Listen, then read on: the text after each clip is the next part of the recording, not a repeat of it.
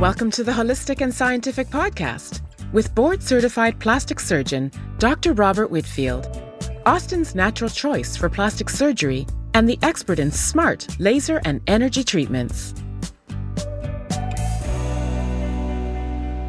Today, we're talking about explant surgery or breast implant removal surgery. So when I discuss this, I try to be very specific about the goals. In my mind, I treat everybody, like they're a cancer patient, and there's a specific reason for that. One of my clients had a lymphoma, and she did not have a seroma, which is a fluid collection, neither on CAT scan, nor MRI, nor ultrasound. But it was very suspicious. It was very contracted, very firm. With the lymphomas, anaplastic large cell lymphoma, in my patient, the B-cell lymphoma, the cancer cells are lining the patient's capsule that's up against the device's surface, the shell, because the irritation of the shell is what creates the activation of the lymphocytes and then creates the lymphoma. And so I approach this case basically like I approach every case. I'm not going to put anybody in jeopardy by doing a more aggressive procedure than necessary. I will not compromise the care of a patient because I inadequately excised a capsule.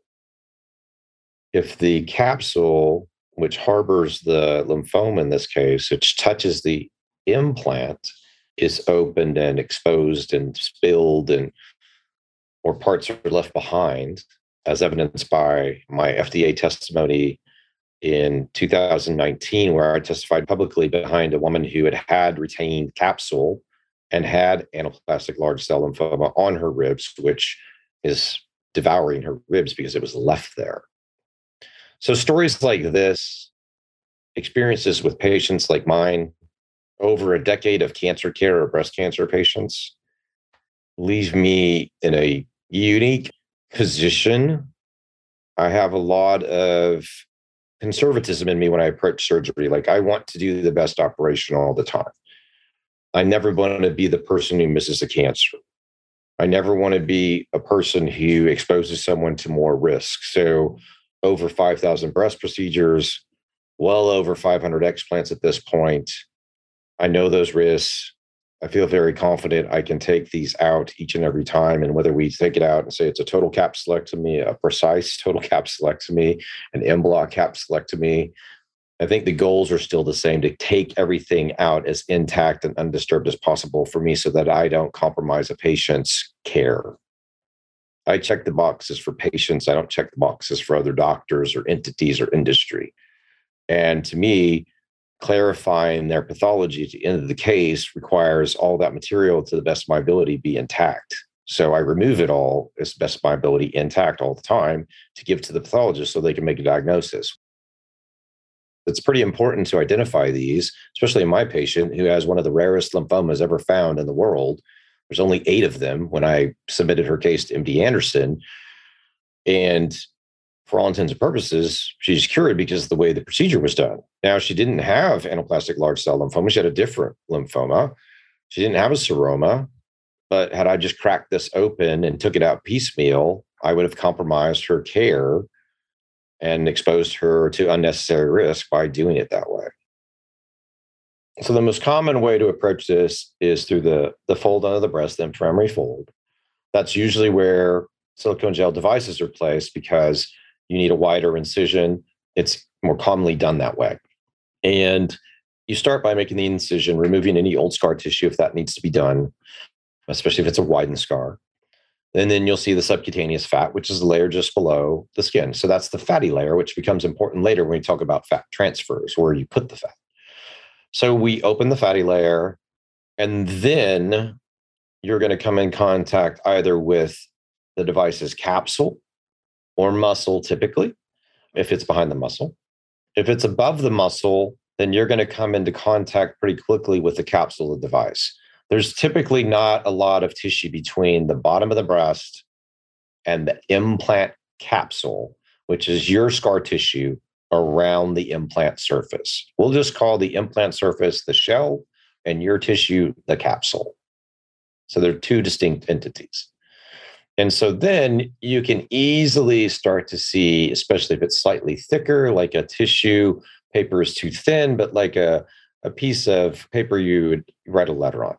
So if it's kind of dense like that and you have some tensile strength to it, you start to gently work around it. And we use cautery. So cautery uses current and that separates tissue. It's not like the old days where we're just cutting with a cold knife, like you would slice through an orange or something.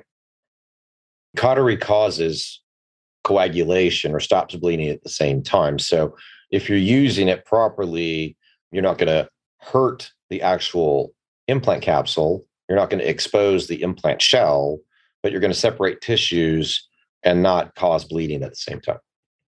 So you can, what we call circumferentially dissect, and you're going over the surfaces. And then really what it all boils down to, where the rubber meets the road, is how do you get this implant capsule off the surface of ribs, off the muscle? Think of it like this: towards the sternum or breastplate, however you want to term that. These are areas which repetition matters, technique matters, using instruments that help you matter. So we use something called a Freer elevator that gently raises this tissue off of the surface of the cartilage and the ribs. So cartilage is what connects the sternum to the rib. The rib is actually the bony portion. So as you're raising these, there's clear planes between the layers. And so there's some things to avoid, like don't point instruments downward because they'll go towards the ribs. You want to stay level or parallel to the rib surfaces. That'll avoid injuring the thorax, which contains the lung, of course. And a pneumothorax is what's written about a lot and described as a really bad complication from this. That rarely happens, but actually anything that's happened in surgery over time, if you've trained enough, done enough, you've seen these complications, you know how to manage them. When getting that tissue off, especially in the lower inner quadrant, so towards the breastplate or the sternum, think of the breast as a pie chart, and this is the lower inner portion of the pie chart. So as you come up those rib spaces, you're working your way around to the upper inner. And then when you get about halfway, we'll call it the border of it, in the midline, you're going to transition and you're going to see muscle on the chest wall next to the ribs. And this is the pectoralis minor. And once you see that landmark, you can choose to keep going, or you can switch and go from the armpit towards the midline. And so why does it matter? So for me, it's a level of comfort. When I see that, I know that I'm on muscle now. There's absolutely pretty straightforward from here. We'll take it off the muscle and be done. Now, people get stuck at this position a lot. And this is why people don't like doing this, because it's adherent to the rib surfaces. And so one way to go about it is start the other direction and come from the armpit where there's always muscle and just roll it from, we call it lateral to medial, but from the armpit towards the sternum, towards the midline. And you're gently dissecting this with your cautery off until you get to the ribs again. And then you start using a Freer elevator, which looks to me, I always call it like a little butter knife because it's round at the edge and dull. And you're just gently nudging it. This is what takes time and patience to do to remove this tissue. So say, for instance, like my patient I described in one of my previous comments, the patient had a cancer found on pathology. Like, you don't know who has cancer, typically. That's typically a pathologic finding in this case after the fact. So until the path report is back, you never know whether or not your patient's safety is compromised or the long-term health could be affected by this procedure. So I'm always trying to get this material off based on those experiences, based on testifying behind somebody who had residual ALCL left on their ribs. So I try not to leave those remnants. I try to bring closure to these so that everything's done safely and checks all the boxes. So once that material's off, because every rib, every piece of cartilage on the thorax has a surface that can be dissected off of it, you can remove it, and it can be done safely. You can control anything that's bleeding, but usually there's really not much normally. Now, there's specific nuances, and we can talk specifically about them, but that's how I try to do a breast implant removal with all the capsular tissue intact without compromising or exposing the shell of the implant. What I just described is how I approach a straightforward patient with a history of breast augmentation who thinks they have breast implant illness, and because of their symptoms, wants their explant. There are special circumstances. So let's think of a special circumstance. Somebody who has a grade 4 capsular contracture, which is a visible difference, deformity, higher, lower, shape change, it's painful. These are typically, in my experience, easier for me to take care of. Because the firmer the shell, the less difficult it is for me to get it mobilized off of the rib cage or other surfaces. Because it's tensile strength, it's strong in that you can separate the layers more easily. Think of a book that's been open, the pages have dried after being wet. They're all stiff. All right, they're not stuck together. They're just, you move them now. You can separate them more easily if you use this instrument and nudge them apart. Versus somebody who's got a capsular contracture that's sort of tense, the capsule's kind of thin. Those are ones that are a little bit more difficult because as you manipulate it, it can break, it can tear, gel can leak out if it's ruptured. So each of them, they bring their own nuances. And clients always ask me like, oh, Dr. Whitfield, do I need to get an MRI to know if it's ruptured? Do I need an ultrasound? Well, I do ultrasounds in my office all the time. I will tell you, it's hard to determine a posterior rupture, even on MRI, even a small one, because when you start pushing it around and applying pressure to the device, what happens? It squishes out. But on MRI, you're never, ever going to see this because you're not applying pressure to the device. I mean, it can't squeeze out. If you came with an MRI, I would say that is great. You brought me your MRI. I've read through it. It says you have a rupture or you don't have a rupture. If you don't have a rupture, I don't believe the MRI because I've operated on people with normal MRIs who are ruptured. If it says it has a rupture, for me, the plan is no different.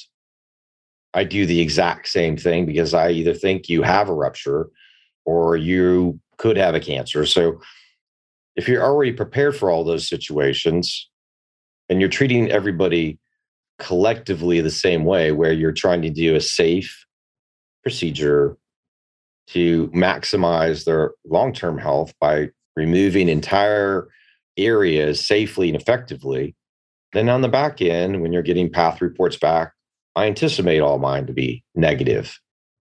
Clear margins if there's cancer, just like the patient I mentioned to you that had a lymphoma. So to date, I've done over 500 of these. I have found 2 cancers. One was pre-explant, and the patient went on to have mastectomies. And I did the explant with the mastectomy surgeon at the time in the reconstruction when I used to perform reconstructions. And then the second patient who had a breast cancer was this lymphoma that we found, but the margins were completely clear because we did the procedure properly and did not violate the capsule in any way during the procedure. So I felt very good for her after the fact that we were able to complete that effectively. And she has no long-term health consequences for that. She doesn't require any further treatments. She's monitored annually, and I see her annually as well. There are times when I'm surprised at the level of rupture and extravasation of silicone gel, meaning the gel is leaking outside the patient's native scar tissue capsule because the shell has been compromised. Its native implant shell has failed. And if they're old implants from, say, the 80s, there's been such a specific tissue response, it creates a hard shell, like a really hard egg. And then it's fine. All of that is blocked and protected. But in these implant shells that then 90s-ish that deteriorate and the gel's really liquid-like, if someone has a thin scar capsule, the patient's scar capsule, that will leak into the tissue like syrup. And that is an incredibly messy thing to deal with. And so we get disappointed when we run into those in the operating room because those are more of a challenge. There is kind of a fun way to control the gel. You take the back of a syringe, pull the plunger out, hook it to suction, and then use the open end of the syringe without the plunger to suck the gel out. You can get the gel out more easily versus trying to do it with just a suction tube alone because you have a bigger opening using the back of a large syringe, like a 60 cc syringe. So that's a way. Use 3 or 4 or 5 of those to get all the gel out, and then you can perform a more controlled capsulectomy without the gel leaking everywhere. Now, after I have this material out, we use a solution that changes the pH, and no virus, no bacteria, no fungus, no mycobacterium, no mold can tolerate significant pH change because whether they're unicellular or multicellular organisms, the cell will fail when you lower the pH significantly. That's the whole point. So we do this, approximately 4 minutes of acidic solution, rinse it out. If we have ruptured gel, we aggressively clean the gel material out with scrub brushes. We do everything at that time to create healing surfaces that are free from active bleeding, but raw so that they'll heal together. And in those instances, there's no retained capsular material, so things will heal down. People ask a lot about, can I get a seroma? Do I need a drain?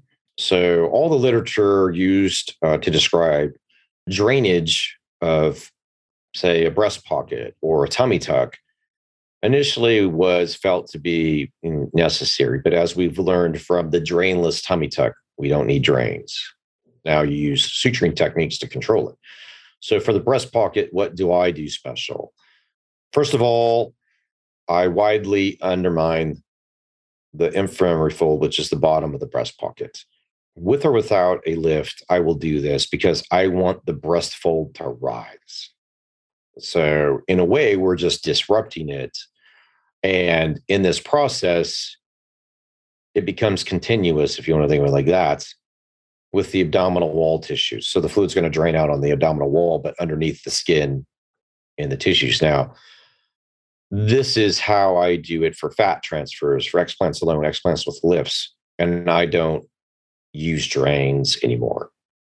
My hard and fast rule for a drain is a difficult to control ruptured silicone gel leak in the pocket.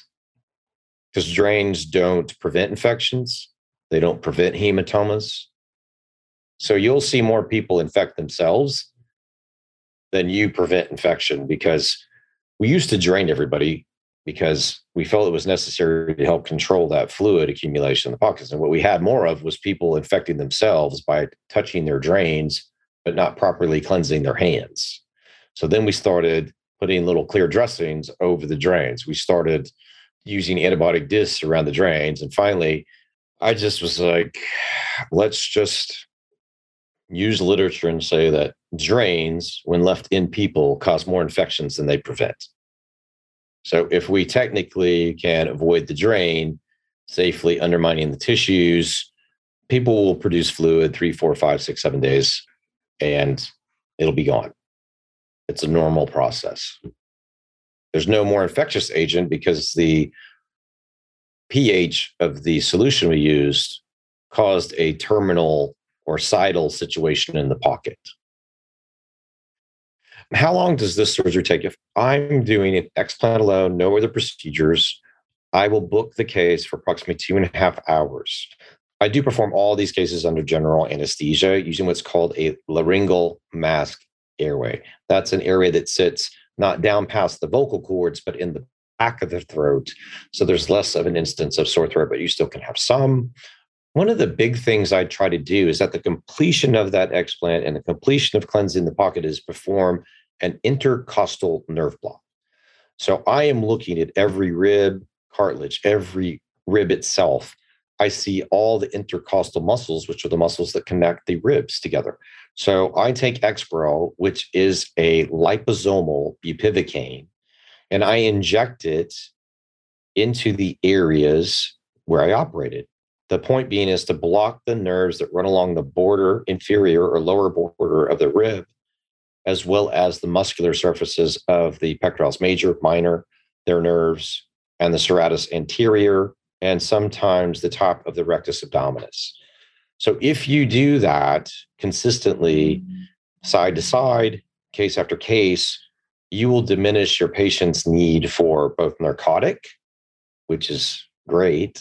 Narcotic leads to all sorts of complications that we don't want. But you'll be up doing more. You'll feel better sooner. You won't wake up in pain. My patients don't wake up having significant discomfort because I've done all these steps already in an explant to block what will be interpreted by the patient's brain as pain. And so the next question I always get asked is, what will my breast look like afterwards? On our next episode, we'll talk about how we use fat from other parts of the body to restore the shape and volume of the breast.